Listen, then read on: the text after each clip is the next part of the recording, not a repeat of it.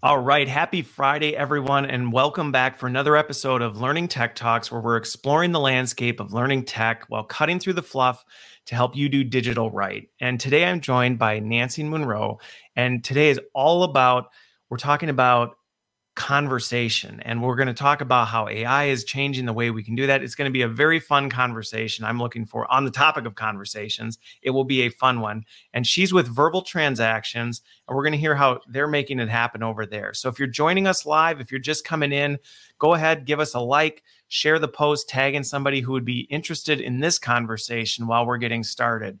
And while you're at it, let us know where you're joining from. So I am joining from the suburbs of Milwaukee. As usual, it is a lovely sunny day out today. It's cooled off a little bit. It's been pretty hot. And now the weather is actually just about perfect, or at least my definition of perfect, which is like high 60s. How about you, Nancy? Where are you today? I am in the suburbs of Chicago. So not that far. You're just south of me. My husband grew up in Milwaukee. Okay. Okay. So yeah. What suburb in Chicago? Because I was in Chicago for a while. Wheaton. Oh, okay. So you can't really say, because Wheaton's a bit out there. I know that when I lived in South Elgin, which was pretty far west. And when I used to say I'm from Chicago, people who are actually from Chicago are like, yes, you're not from Chicago. You can't say that. But when you say it on a global scale, people you have to say Chicago because you can't say Wheaton. Okay. Yeah. Well, yeah. I drop my husband off at the train every day. He's down in the Opera Building. So, yeah. Okay. It's actually safer to be on the train and going to Chicago in the train station than going to the grocery store. Okay. Right now. Yeah, I would say right now, probably not too bad to be in Wheaton right now. So, yeah. Okay. So before we get into it, let's shift to the question of the week. And it is a little bit related. I'm looking forward to your answer, but it has nothing to do necessarily with the topic. So, and everybody watching, you can comment in yours as well. But if you could have the voice of any celebrity, who would it be and why? Well, my first thought would be Barbra Streisand. Okay. Just because, it's Babs. But then I thought, James Earl Jones, wouldn't that be awesome to have his voice? Okay. Wow, James Earl. So that would certainly be interesting if we were having this conversation right now and you sounded like James Earl Jones. We probably would have a lot of people tuning in just to hear that conversation. Yeah. That's super funny. Okay. So mine, if I could have the voice of any celebrity, for me, hands down, Liam Neeson. Oh, I would have Liam Neeson's voice, because how cool would it be if it was just like, welcome to another episode of Learning Tech Talks. Like that would be so fun to be able to have that kind of gravelly, which I have a little bit of gravel sound in my voice today, but that's who I would choose. Be pretty hardcore. I think it would add some credibility to. You'd probably get a lot of gigs. Yes, I get a lot of gigs if I sounded like Liam Neeson. Okay, so before we get in, well, now we actually are going to transition into it. But before we do a little bit, right, we're talking about the power of artificial intelligence and analyzing conversation, what that can actually do to help in learning and development, or just, I don't even think we just need to limit it to L&D, but just in business. But before we dive too far into that, tell me a little bit about your background and how you ended up getting into this space. Yeah. So I had my first business called Knowledge Shift that I started in 2005. And I just was kind of doing one-off customized e-learning courses and things like that. And then I realized that, to really grow the business, I needed a product. So I actually created, and this is when BlackBerries and mobile phones were becoming very dominant. I thought, could I create mobile learning? So that was my first thought. And what can you do on a phone? And then cloud-based IVRs kind of came into play. So I decided, let's make a conversation simulator, because everybody has a phone. Why aren't we using these devices to learn on demand, right? Yep. So I created a cloud-based IVR conversation simulator. So, so from any phone, I could call in and have a character speak to me. I could respond. It records my response. So it was pretty, low tech at the time in my mind. So it wasn't dynamic. It was just, right. It would ask you something and then it would record your response and you would kind of go through this process. Right, exactly. And, so I was, kind of doing the rapid kind of product development. So I would get it out there, I'd get in front of a customer, they give me feedback, then I'd add that feature, so just kind of constantly, iterating on the product. And I, built it up to be a pretty significant product. I mean, HP had 19,000 people worldwide using it in 10 languages. Wow. Okay. So I learned a lot about speech and transcription and voice analytics. Then I added a feature that would measure the emotion in your voice. Okay. So sentiment? No, not. So sentiment is looking at the word and deciding if that's a good word or a bad word, or if you meant it good or bad.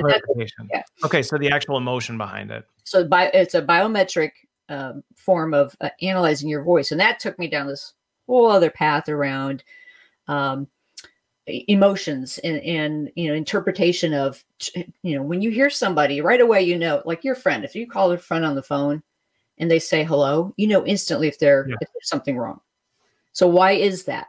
So I really went down this deep path of analyzing voice and the meaning interpretation, because 60% of our communication is verbal, and if we're not interpreting that in a way that determines, are you trustworthy? So there's a company out of Texas called, used to be Unified Communications, but something else now. And they analyzed Anderson Cooper versus Walter Cronkite. Okay. And they said Walter Cronkite is more trustworthy. And they broke it down by the harmonic tonality in their voices. But the one element that really distinguished Walter Cronkite versus Anderson Cooper is that he spoke slower. Interesting. So if you just speak slower and add pauses, you're exuding confidence, but you're also saying, okay, I'm not nervous, right? If I'm speaking at a slower pace. So when I was training salespeople, I said, if you could just speak a little bit slower, you're going to build that trust. And in sales, building trust is everything, right? Yeah, it's all about trust. Right. And especially today where you can't even go see anybody, everybody has to do it virtually. So you got to find ways and techniques of how do I build trust and credibility. And a lot of that is through your voice. Okay. Yeah. Interesting. So I have to ask though, on this one, was it, this has nothing to do with what you just, but so you called into this, was it like a phone number? Did you just dial this phone number that you called in? You could call in, or I could send you a text message and you click on the link and it calls you. Okay. Yeah. And then I created something called Talk to CRM. So imagine every CRM out there, everybody, hates updating their CRM. Yep. Right. So I created a product called Talk to CRM. And what it would do is it would know that, okay, at 10 o'clock, you have a meeting at John Deere. And an hour from then, I'm going to send you a link in your text message. And you just click on that link.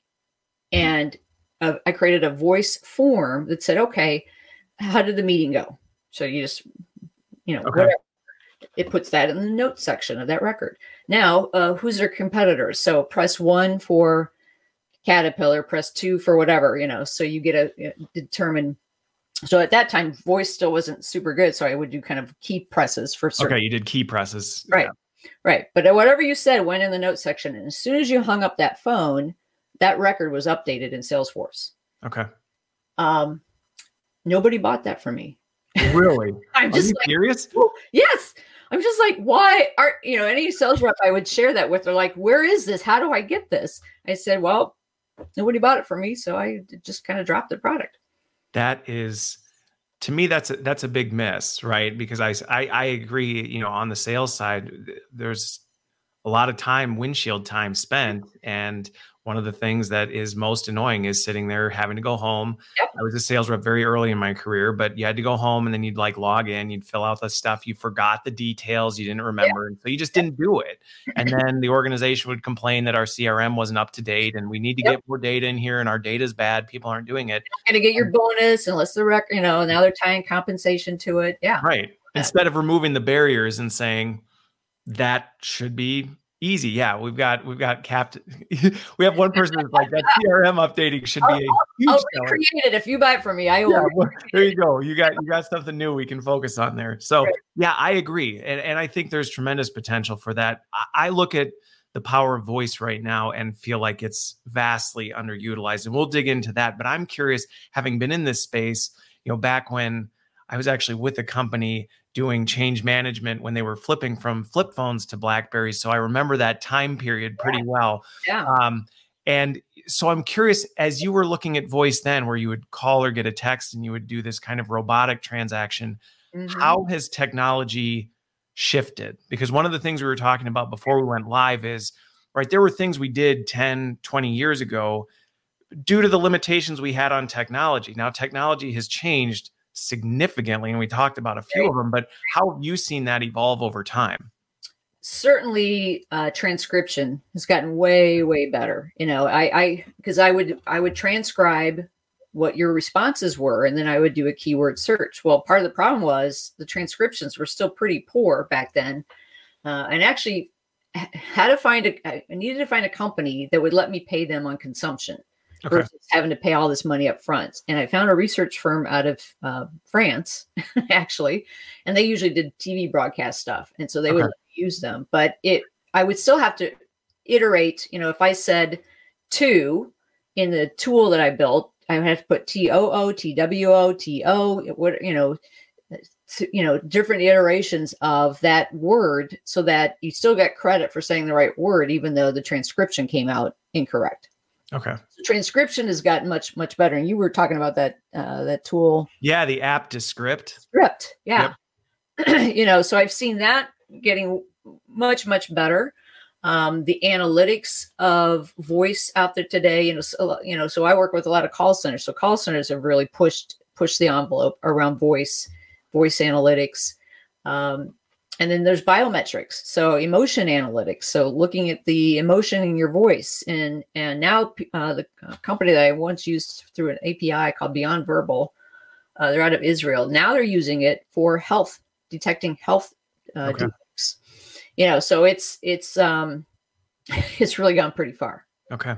So let's break this down a little bit, because people who may be watching may not be super familiar with kind of this whole piece. And I know, I've been in conversations before where the advancement in transcription, a lot of times people miss the importance of that. And I think it's easy to overlook, like, well, why is that so critical to be able to speed up and improve the accuracy of transcription? So I'm curious, you said it's improved a lot, but how has that improvement, you gave one example, how has that dramatically changed things?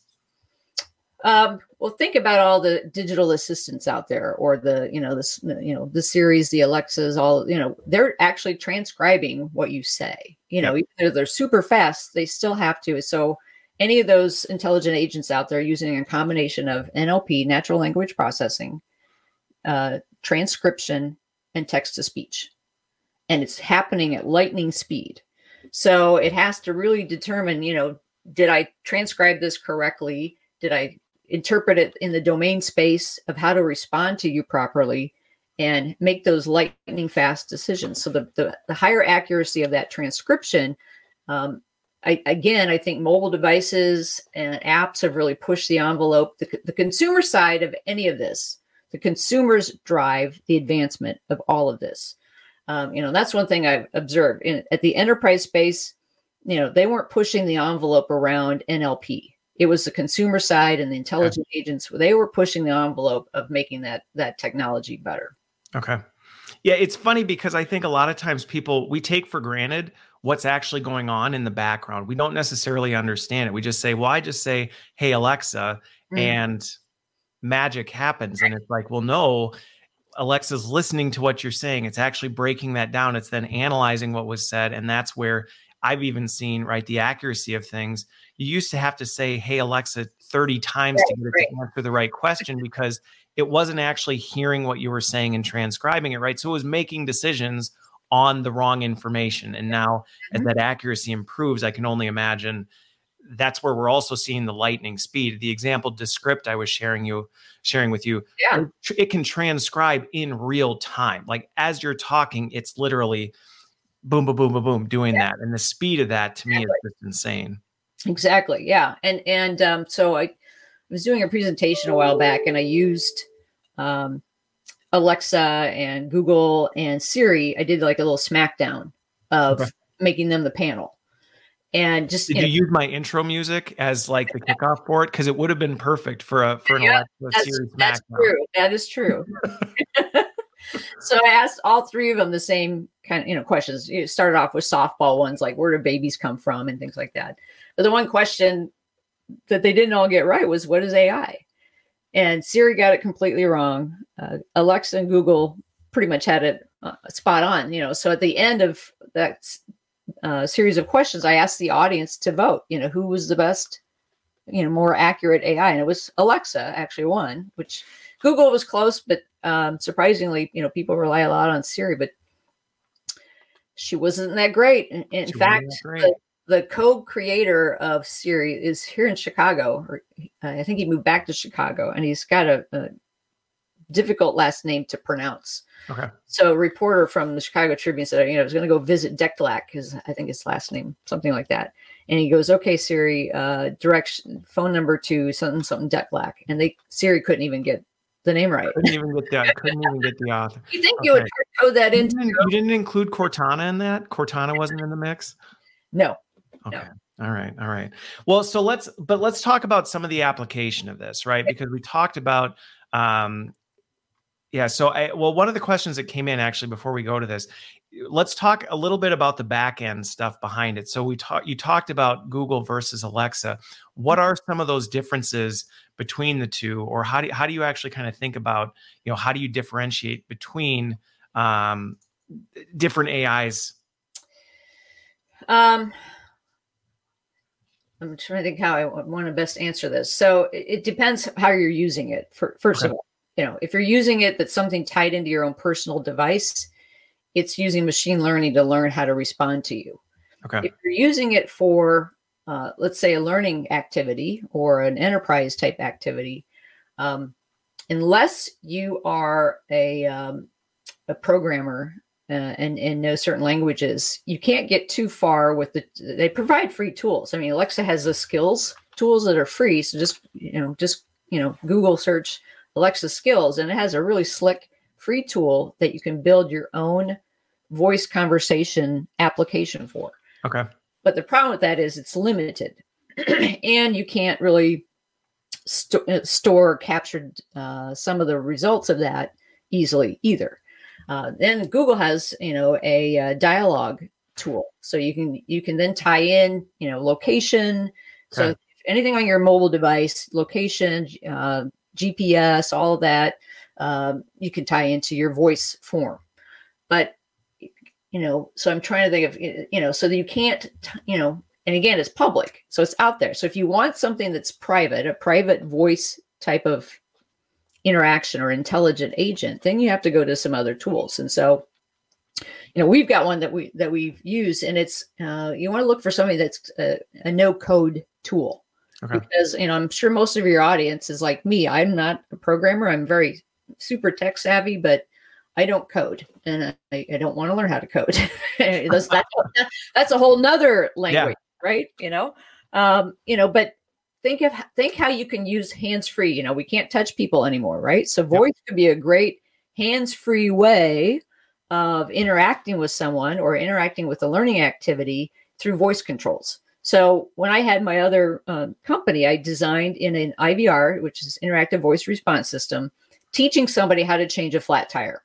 Okay. Right. So step number 1, put the emergency brake on. Everybody forgets that. Now tell me when you're ready for the next step. Okay. So you can build it so that it's listening to you. So I used another example of teaching somebody how to do something in PowerPoint. So the intelligent agent, you just wait for the next prompt. So think about how you can use voice conversations just to teach you something and prompt you for something. So that's just kind of level 1. Level 2 then is if you respond in a way that's not expected. So the example I give is sales quota. If you're going to ask somebody, did you meet sales quota? It's a simple yes or no response, right? Yep. what if I say none of your darn business? I don't have to talk to you. You're not my boss. You're not the boss of me. That would be a pretty dramatic response, but yes, I suppose it could happen. Right. So you have to, just like Alexa, if they don't understand, they'll say, "Oh, I'm sorry, I didn't understand that." Okay. Or how many times are you going to let somebody not respond to comply with the expected yes or no answer? And then if I say, no, I didn't meet sales quota, then the conversation tree gets bigger. So what are the series of questions that I could ask you if you said, no, I didn't meet sales quota? Okay. So you just have to, and the tree gets bigger and bigger and bigger and bigger, so like a little flow chart. And so when people start to build voice and conversational learning activities, you always have to think of what if somebody isn't complying, and how do I want to treat that? Okay. Yeah. So on this one, because I think we can dig into this a little bit, and I'm curious how you tackle, or your perspective on how you tackle this, because the application of this, I think, is extremely wide. One of the examples you just brought up, right, is almost kind of this walk you through step-by-step guidance, but it's hand-free guidance, which can work great, especially in environments where you might need to be using your hands for whatever task it is that you're doing, and you can't sit and look at a manual or look at your phone for the steps. It can walk you through that. With that, though, the example you gave where you're asking a prompt and you're going with that conversation. I've done branching stuff in the past, and branching stuff can go crazy real quick, right? In theory, it can just turn into this abyss of possibilities. How do you work with that to manage that, to avoid it going too far or becoming so complicated it ends up becoming a mess you can no longer maintain? Yeah. So just like intelligent agents, you have to put it into a domain. Okay. So if this is a learning activity, I am teaching you how to do X. We're going to stick to that domain. If I'm teaching you, like the flat tire, if I'm teaching you how to flat tire, you can say, well, what temperature should I put this at? It has nothing to do with nothing to do with changing a flat tire. So you build into the learning activity, redirection, keeping them on task, or what's the best practice for that. So I get that a lot with the simulations that we build. They're like, well, what if I say X? I said, keep in mind, you are teaching them the best practice method of this particular learning activity. Okay. Yes, they could go off and, do whatever, but you're framing it in the context of this particular moment and in this particular activity. So you have to, kind of get people's heads wrapped around keeping it in that domain and framing it that way. Because, you could go a gazillion different ways, but you've got a bot that's sitting there watching you, more or less, in a digital world. And it's saying, okay, I'm looking for this input or this variety of inputs. And if you give the right input, then we're going to move on, or I'm going to respond to you, in this manner. If you don't give me the right input, then you have to decide how many times are you going to let them give the wrong input, and then how do you want the bot to react? Okay. So it goes back to, and this is something I think everyone in this space, we can always continue to get better at, is almost deconstructing what we're trying to, right? What is that activity or that outcome we're trying to achieve? And let's distill it down, instead of saying like, well, what are all the possibilities and how do we count for all of them? Be a little more focused on, if this is where we're trying to get, let's think about how do we keep people in the lanes.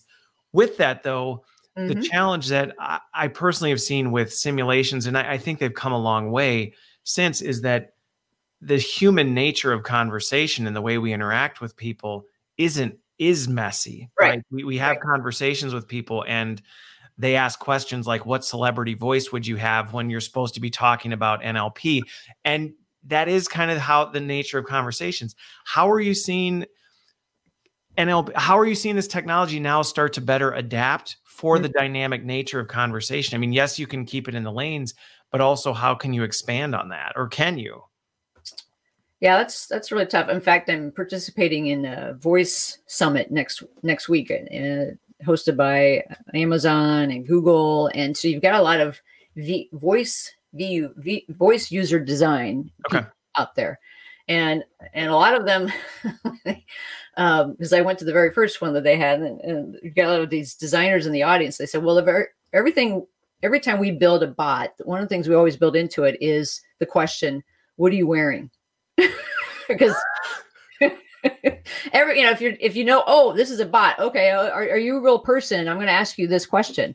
So they're having to build in some of these triggers that, the way that they're building them better is that they're collecting the inputs. So they collect the inputs in machine learning. So machine learning is helping with that, helping them be more dynamic. But at the same time, you still have to keep it to a certain domain. And excuse me, but I don't use machine learning in our world right now. I mean, we probably could. But again, we're designing for a very specific learning activity and a very specific conversation, and want to do that. But also using bots to give you feedback. Think about, if I'm doing something and I'm stuck somewhere, in a tool. So just imagine, where I see this going is intelligent agents for the enterprise. You think about the knowledge management tools that were out there, the SharePoints that were out there. Imagine if you could turn that into a bot that would just say, hey, how do I do this again? And zip, zip, zip. It would say, oh, yeah, you got to log into this tag here, click on this tab, and da, da, da, da, da. So I think that's where it can go and really help people, because, what I share with people is conversation is our most natural form of communicating. When you're a baby, they don't teach you how to do math. When you're, infant, they first thing to say, mama, dada, it's the most natural way for us to communicate with each other. So why aren't we using more of these conversational tools in the work environment? And, that's kind of where we're trying to push the envelope a little bit, but collecting the inputs and collecting what people are saying, that will help build better bots, so to speak. Yeah. And again, anything when you look at artificial intelligence, machine learning, any of those, the more data you have, the more accurate it's going to be. And I think this is where we still have, I don't know if you saw, a little bit of a side bend, but if you saw what, IBM got out of facial recognition, the facial recognition business, because of the bias that was involved in that. And I think that one of the questions, Corrine, I think this is you who asked this, right? But part of the reason IBM got out of it was because of the risk of bias and things like that with facial recognition. I have to imagine there's the same potential for voice, right? There's different dialects, there's different accents, there's different, even just linguistic capabilities, the way we communicate with one another. How, as you look at this, do you validate and make sure that you're not building something that only works with a very small subset of people? Yeah. I mean, part of the whole bias is who's designing AI to begin with. So most of the data scientists are male. And so there's lots of conversations around the people that are building AI are already biased. So there's built-in bias just by the nature of who's building the machines, right? But there's also studies around male versus female voices in the bot. So female voices are preferred. So that's already been kind of detected. And then there's a study I found that people are starting to trust a bot more than their manager. Really? Yeah. Yeah. Because the bot is objective versus subjective. That's fair. Yeah. Yeah. So, so there's certainly bias in the technology just by the nature of, unfortunately, we need more diversity in the people that are building these machines. Yeah.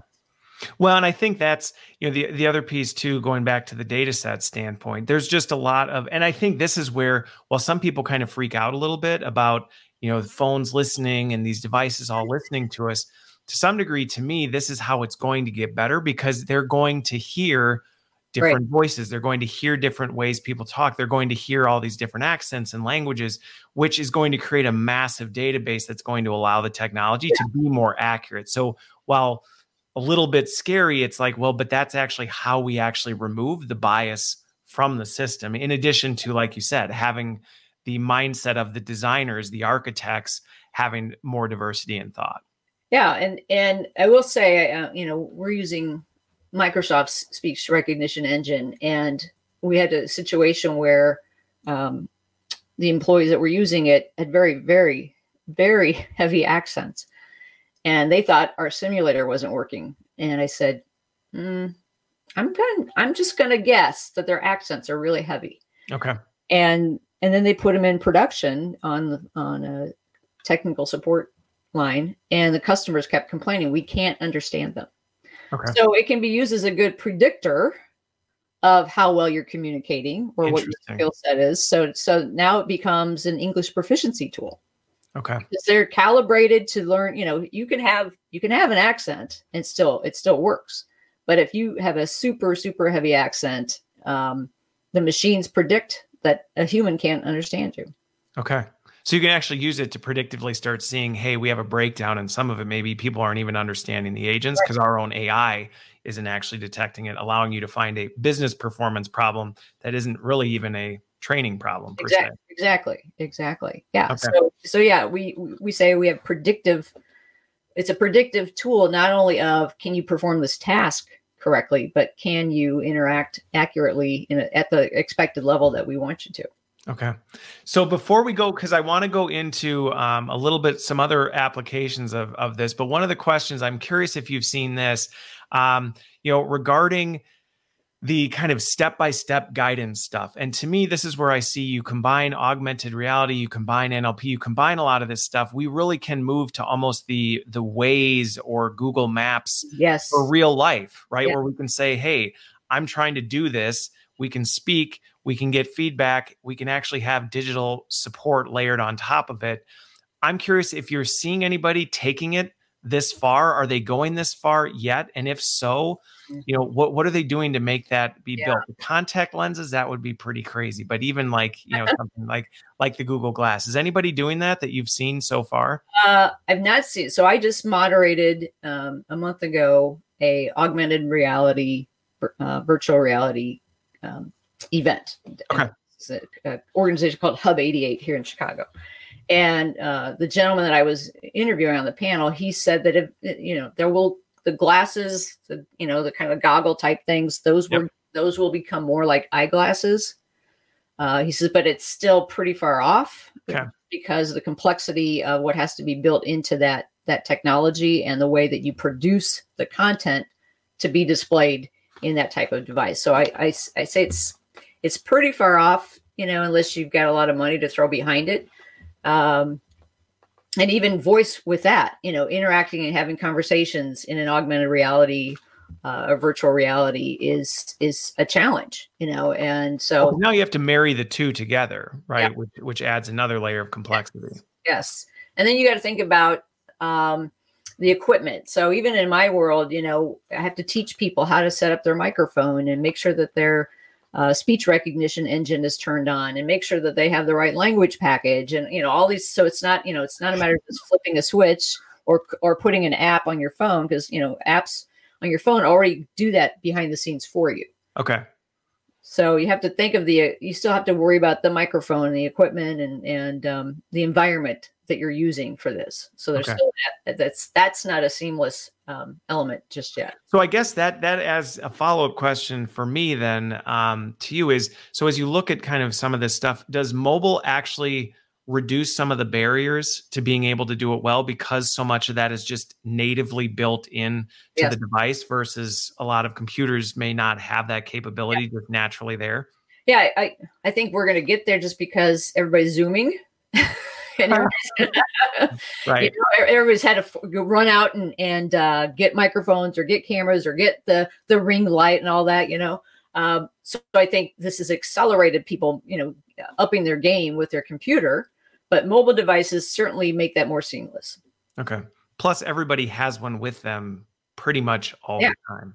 Yeah. Okay. So that, and that's why I went down that route originally with my first voice tool. Because I'm like, everybody has this device. Why aren't we using this as a learning tool? And I came out with the very first, there's a company called Hot Lava, and they came out with the very first LMS for mobile devices. Okay. And I bought into that pretty hot and heavy and added my voice tool into their mobile. So they designed content and quizzes and things like that. They eventually sold to, I forget the name of that company. That company got bought by IBM. So it became part of the IBM learning space, but I don't even know if the product's still around anymore. Okay. Well, what's interesting about it that, I think is something that we can take from that is, so you talk about mobile learning and the power of voice with that. And one of the things that I think is a bit of a miss when we think about mobile learning in the L&D space is so often we think about mobile learning of how do we take the stuff we were doing with a computer before and how do we now make it accessible on mobile, which isn't necessarily always a bad thing because we still do use our phones kind of like a computer, while albeit the human behavior is a little bit different. But where we missed the mark was what you saw back with the BlackBerries was, well, what do we use a phone for? We talk, right? So if we're going to go mobile learning, let's use the tool for conversation, things like that, not just, well, now let's display. To me, I think it's one of the pitfalls sometimes we can run into where we just take what we were doing before and we just plunk it compress in another area instead of thinking, well, dynamically, we need to shift the whole way we're thinking about this now because the user experience of the device and the purpose has changed. Right. Yeah. So when I went down the whole mobile route, it was like, okay, so IVRs, interactive voice response systems. So I can speak into a phone, I can hear something else in the phone, and then I can say something that's recorded. So I had to actually pay this company some extra money to stitch the entire conversation together. So that was the missing element that we put in that was proprietary is like, yeah, I can capture a response, but if I'm just hearing your response in isolation, that's no good. So one of the very first people that I really got to get jazzed about this was a professor at Northern Illinois University. He teaches sales. They have a sales curriculum. Okay. And he says, so I put together a sample script for him to, just call this number and you're going to hear this character talk to you. And when you hear the beep, you're going to respond back. And he said, the very first time I did it, I froze in my tracks. He's like, oh my God. And he's like, wait a minute, this is the experience I want my students to have. Okay. Because if they're going to go into sales as a career, they have to think on their feet. They have to, respond immediately. And the great thing about the telephone or that phone technology is I can't pause it. I can't back it up. If you want it to be a realistic kind of learning experience, you want to put people in a position to make them uncomfortable initially. Yep. And then as they, do it maybe the second time or the third time, then they get more comfortable with it. But you want to put them kind of in that on the spot type of situation, especially, for sales training. Yeah. And, he loves it. So then he every single class, this is probably like going on 6 years now, he's used it in his classroom. And they actually got hired by Second City to do cold calling for them. Okay. Which was very interesting. Interesting. They were using it. So we created scripts around, hi, I'm so-and-so from Second City, and we're selling our professional, training programs. So they were using our tool to teach college students how to be a sales rep. Okay. Got it. Interesting to see how that's kind of evolved and the different applications of it. The other part you brought up that's interesting is it's amazing how some of these newer technologies or these different ways of applying things, you can talk about it, but until people experience it, the light bulb doesn't go off, right? Where you can say, hey, you could do, I'm sure, right, that professor, you could say, hey, we could record this conversation and step you through these things. And it might be, okay, I get it. Maybe I don't really see it. And then you do it and you go, oh, wow. Okay. I understand how this is doing it. Yeah. And I would do demos. Like, I'm like, all right, I'm just going to call your phone number right now on the spot. And it would then push that simulation out to them. And yeah, it's the hands-on experience. It's, jumping in. I always, the one thing I really talk about in the learning space is I've built thousands of hours of training and I had no clue if anybody could actually do anything after that. Yep. Right. And that's why, I got so excited about this simulation software. Cause I'm like, oh, I know whether or not you can do this job now. Yes. And I'm saying, why aren't more and more companies or learning companies out there pushing the envelope around demonstrating the skills that have been acquired? How do you, LMS can't do it. SCORM can't do it. Nope. Even XAI kind of might be able to do it, but hands-on tracking it step by step that I was successful at this. And I moved on to the next step. Oh, it took me 3 times to get that step right. That's where I think learning needs to go because I evangelized LMSs when they first came out. have sold They were a lot. amazing in their time. They were. I mean, and it was. It was a very scalable way to get content out there in a manner that everybody was consistently getting the same information the same way, right? But if I'm in a classroom, if I'm the instructor in a classroom, I can't tell if people are actually learning anything. Right. If I design the best whiz bang, really graphical, beautiful drag and drop, all that stuff, and storyline, I still can't tell you for a fact that somebody actually can perform that task. Right. So I found a study that said only 8% of CEOs see a direct correlation between the money they spend on training and business impact. Okay. And that's why, everybody in the audience, that's why training gets cut. When soon as the purse strings get pulled tight, guess what? They're cutting training budgets immediately, because we can't demonstrate through the tools that we use today how people are actually learning and applying it to the job. Yeah. And please, somebody chime in on chat if you've got another way of doing that. I would love to know. I would love. Well, and the thing about it is, right, kind of, and we talked about this before we went live a little bit, where sometimes it causes an eruption in the industry, is that it's not an this or that, right? It's not that, the content distribution, the education component is wrong or bad. It's that we have to take it to the next level. Otherwise, you end up in that CEO situation where they go, this is great. We have lots of engagement. People did this stuff. It's good. I recognize that's part of the process.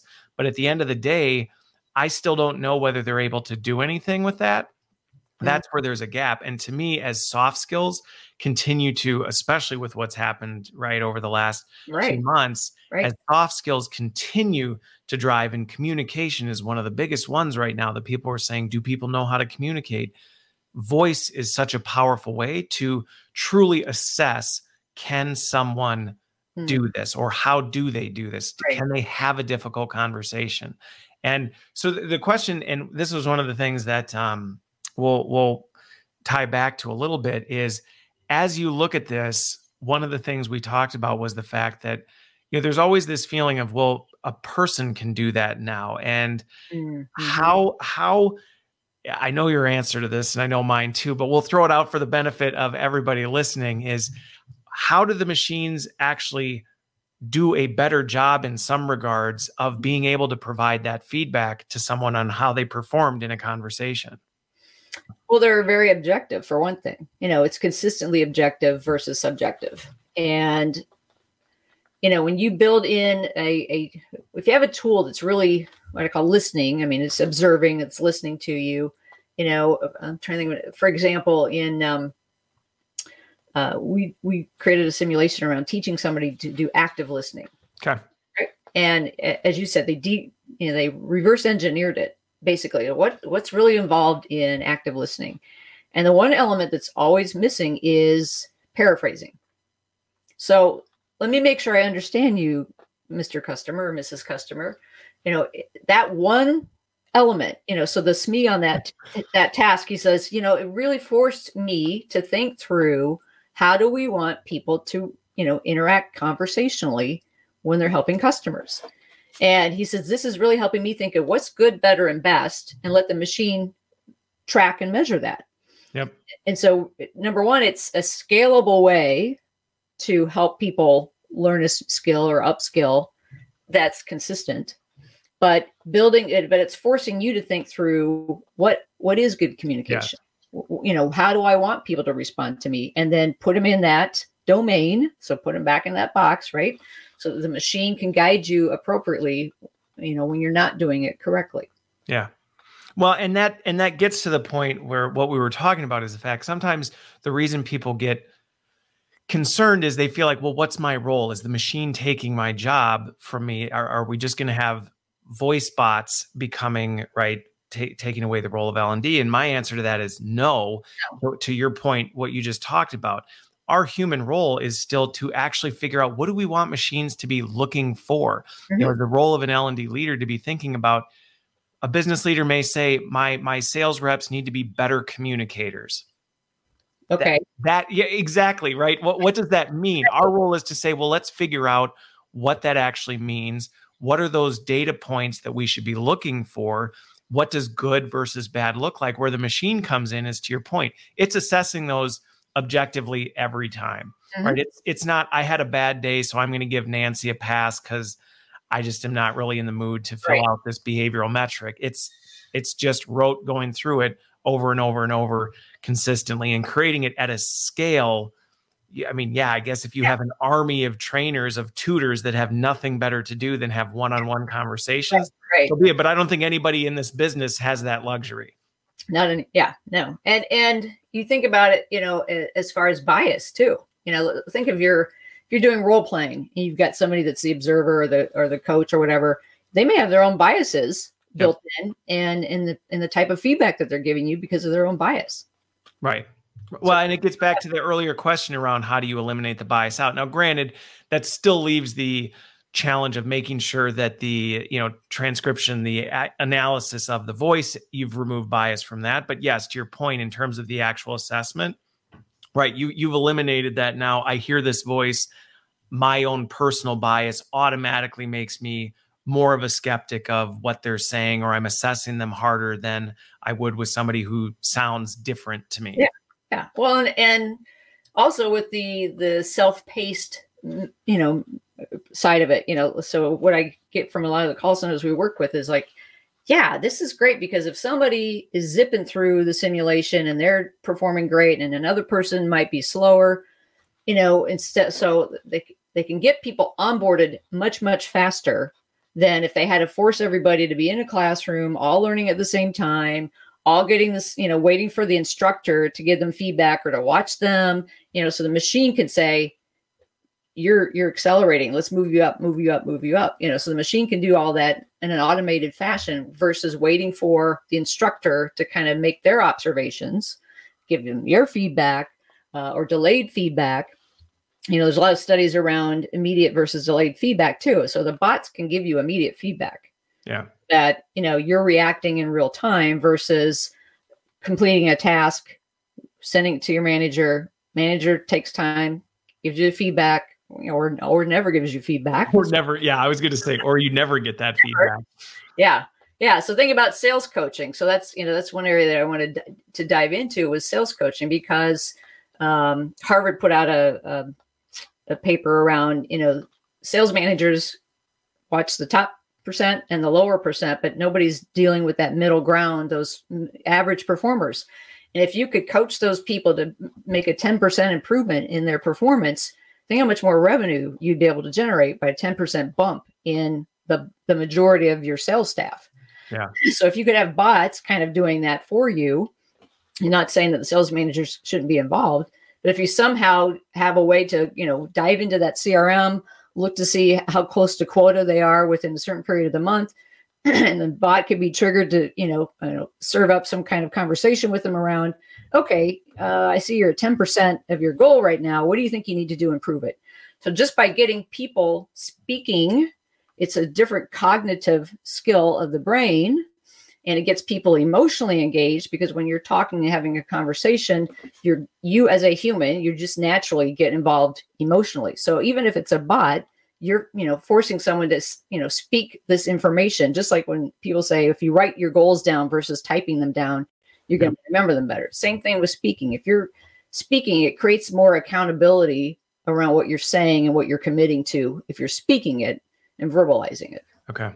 Well, and what's interesting, and that makes sense, right? Because now you're actually having to take it, right? And you think about it, it's because of the process you actually have to go through to speak it. Because first you have to think it, you have to formulate, right, what that response is, and then be able to verbally articulate. There's more of a process that you're actually putting into there to actually bring that to life. So I can see where that would have a powerful impact. Yeah, and it just like our simulator, it's letting you have that two-sided conversation versus looking at, say, a storyline course that was created to say which is the best response, and you just click on it versus actually verbalizing. Right. What you're now processing what you think, and now you have to articulate that back.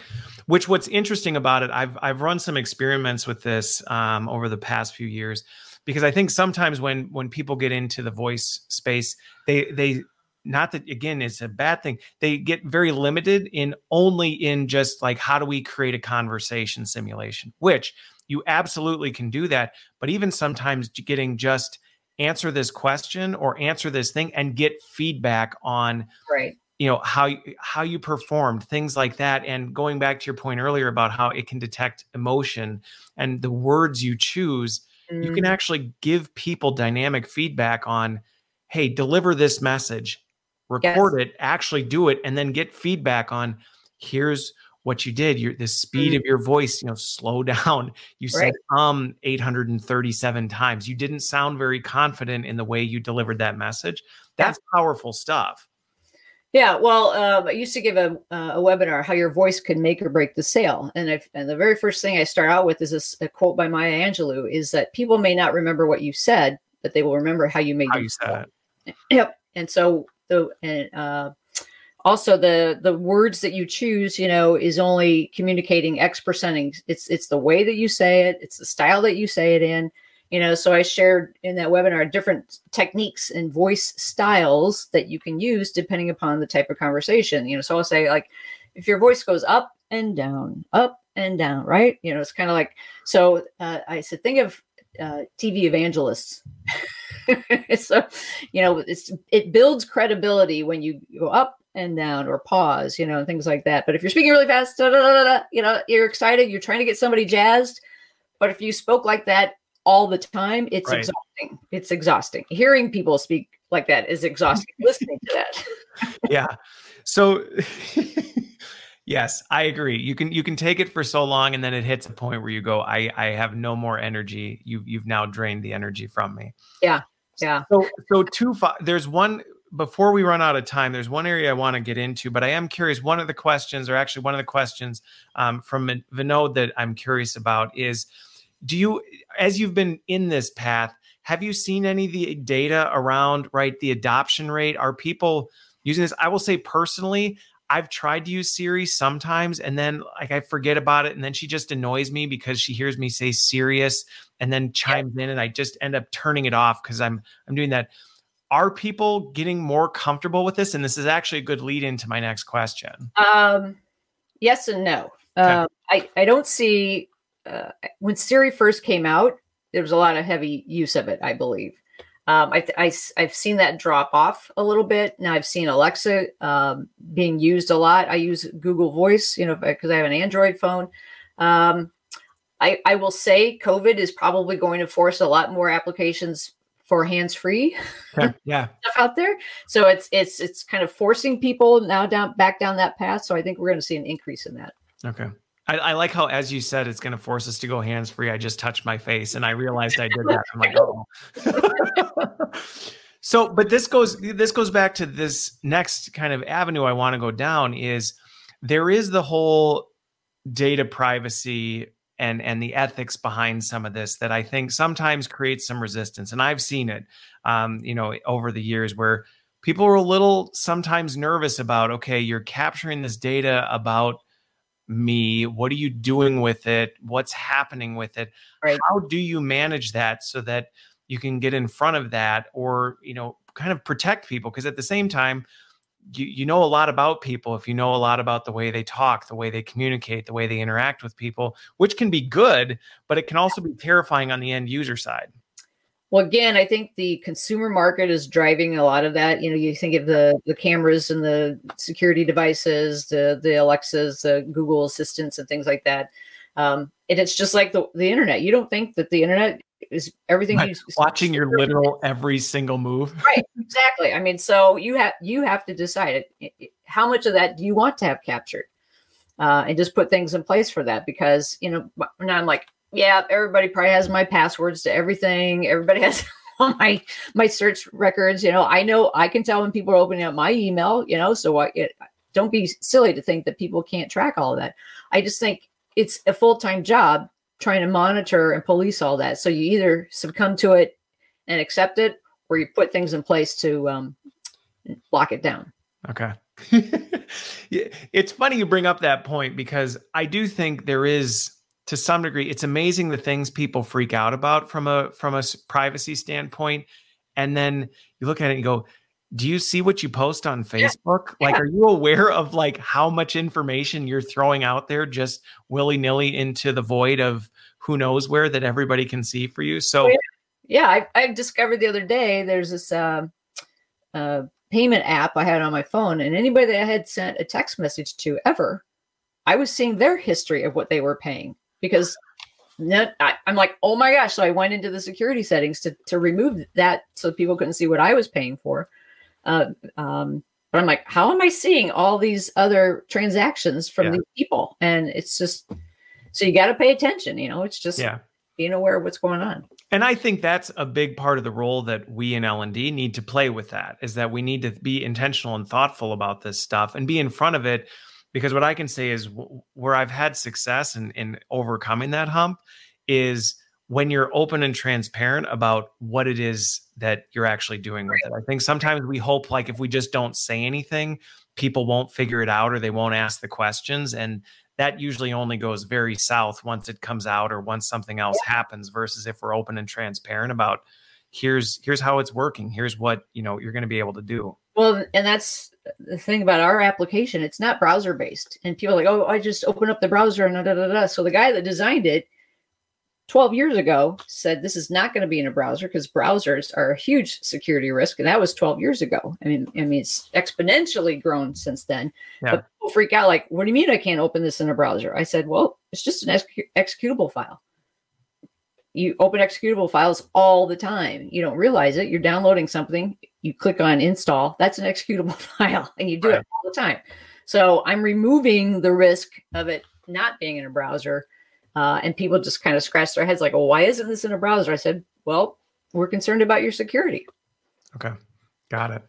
Well, and I think that's something, and that space is going to continue to evolve and I think get more complicated with things like GDPR, CCPA. I think there's a lot of these regulations that are starting to come up that we do have to be careful about how we tread into these things and think thoughtfully about it before we just pull the trigger and say, hey, we're going to implement a new voice analysis application, because you do have to answer. I mean, I have to answer the questions on a regular basis of, what are you doing with this data? Where are you keeping this data? How long will you be keeping this data? What do people do if they don't want you to have their data anymore? How are you ensuring that that's being managed? Ours is not even going over the internet or the cloud. We're using the local speech rec engine that's built into every Windows PC. So we're number one, we're not paying a transaction cost. Okay. It's not going up to the cloud, doing something with it, coming back. Every Windows operating system has text-to-speech and has speech recognition in it. So you could actually dictate all your Word documents if you wanted to. And it's all staying in your local computer. It's not going out to Cortana or whatever. There's a built-in speech engine into every PC. Okay. Well, there's a tip for everybody watching. If you want to start, maybe your typing skills, maybe you're one of those hunt and peck typers. Yeah. There you go. I did a lot of Mavis Beacon. So my tippy typing skills are pretty up to speed. But if you're not, there you go. You can start using that and not have to worry about speech recognition on Windows. Not necessarily. I'm sure Siri is something on your Mac or something similar. But on Windows, it's all built in. It's been there for years. Interesting. Well, this has been honestly a fantastic discussion. I've really enjoyed taking the time to dig into it. Hopefully for people who've been watching, really the goal with this was just to be thinking differently about what you can do with this. It's not necessarily saying, oh, everybody jump on the voice bandwagon and everything we need to do needs to now be in voice, but say, how are we augmenting our solutions, the way we're improving performance, the way we're measuring, are people actually improving skills? Right. The technology's there. That's the thing. I think sometimes people think, oh, this is far out. This is something that 5-10 years from now we'll be able to do. And the reality is you've been doing it for a while now, right? Long time. Yeah. Right. 10 years now. Yeah. So it's gotten better and better, but I will say, just go out and play with it. Go out to the Alexa Skills and play with it. They have templates out there you can play with. Use Audacity to create your own audio content and plug it in there. Use Google dialogue scripts that they've got templates out there. So, I mean, there's a lot of free tools that you can play with just to get, familiar with how do you start building voice dialogue, for training. Okay. That's a great, I guess, another great add to the end of that is that sometimes people feel that this stuff is cost prohibitive or we can't even experiment with it. And the reality is you don't need to have big 7-figure budgets to be able to start toying around with voice. Yeah, you can do your own skills where you could say, Alexa, play Nancy's skills today. And it's out there, so have fun with it. Perfect. Well, thank you so much for your time, Nancy. Thanks for being here. Yeah. Thanks everybody for all the comments and tuning in. Hopefully we got all your questions answered, and have a great weekend. Thanks for joining me, Nancy. Thank you. All right. Bye-bye. Bye.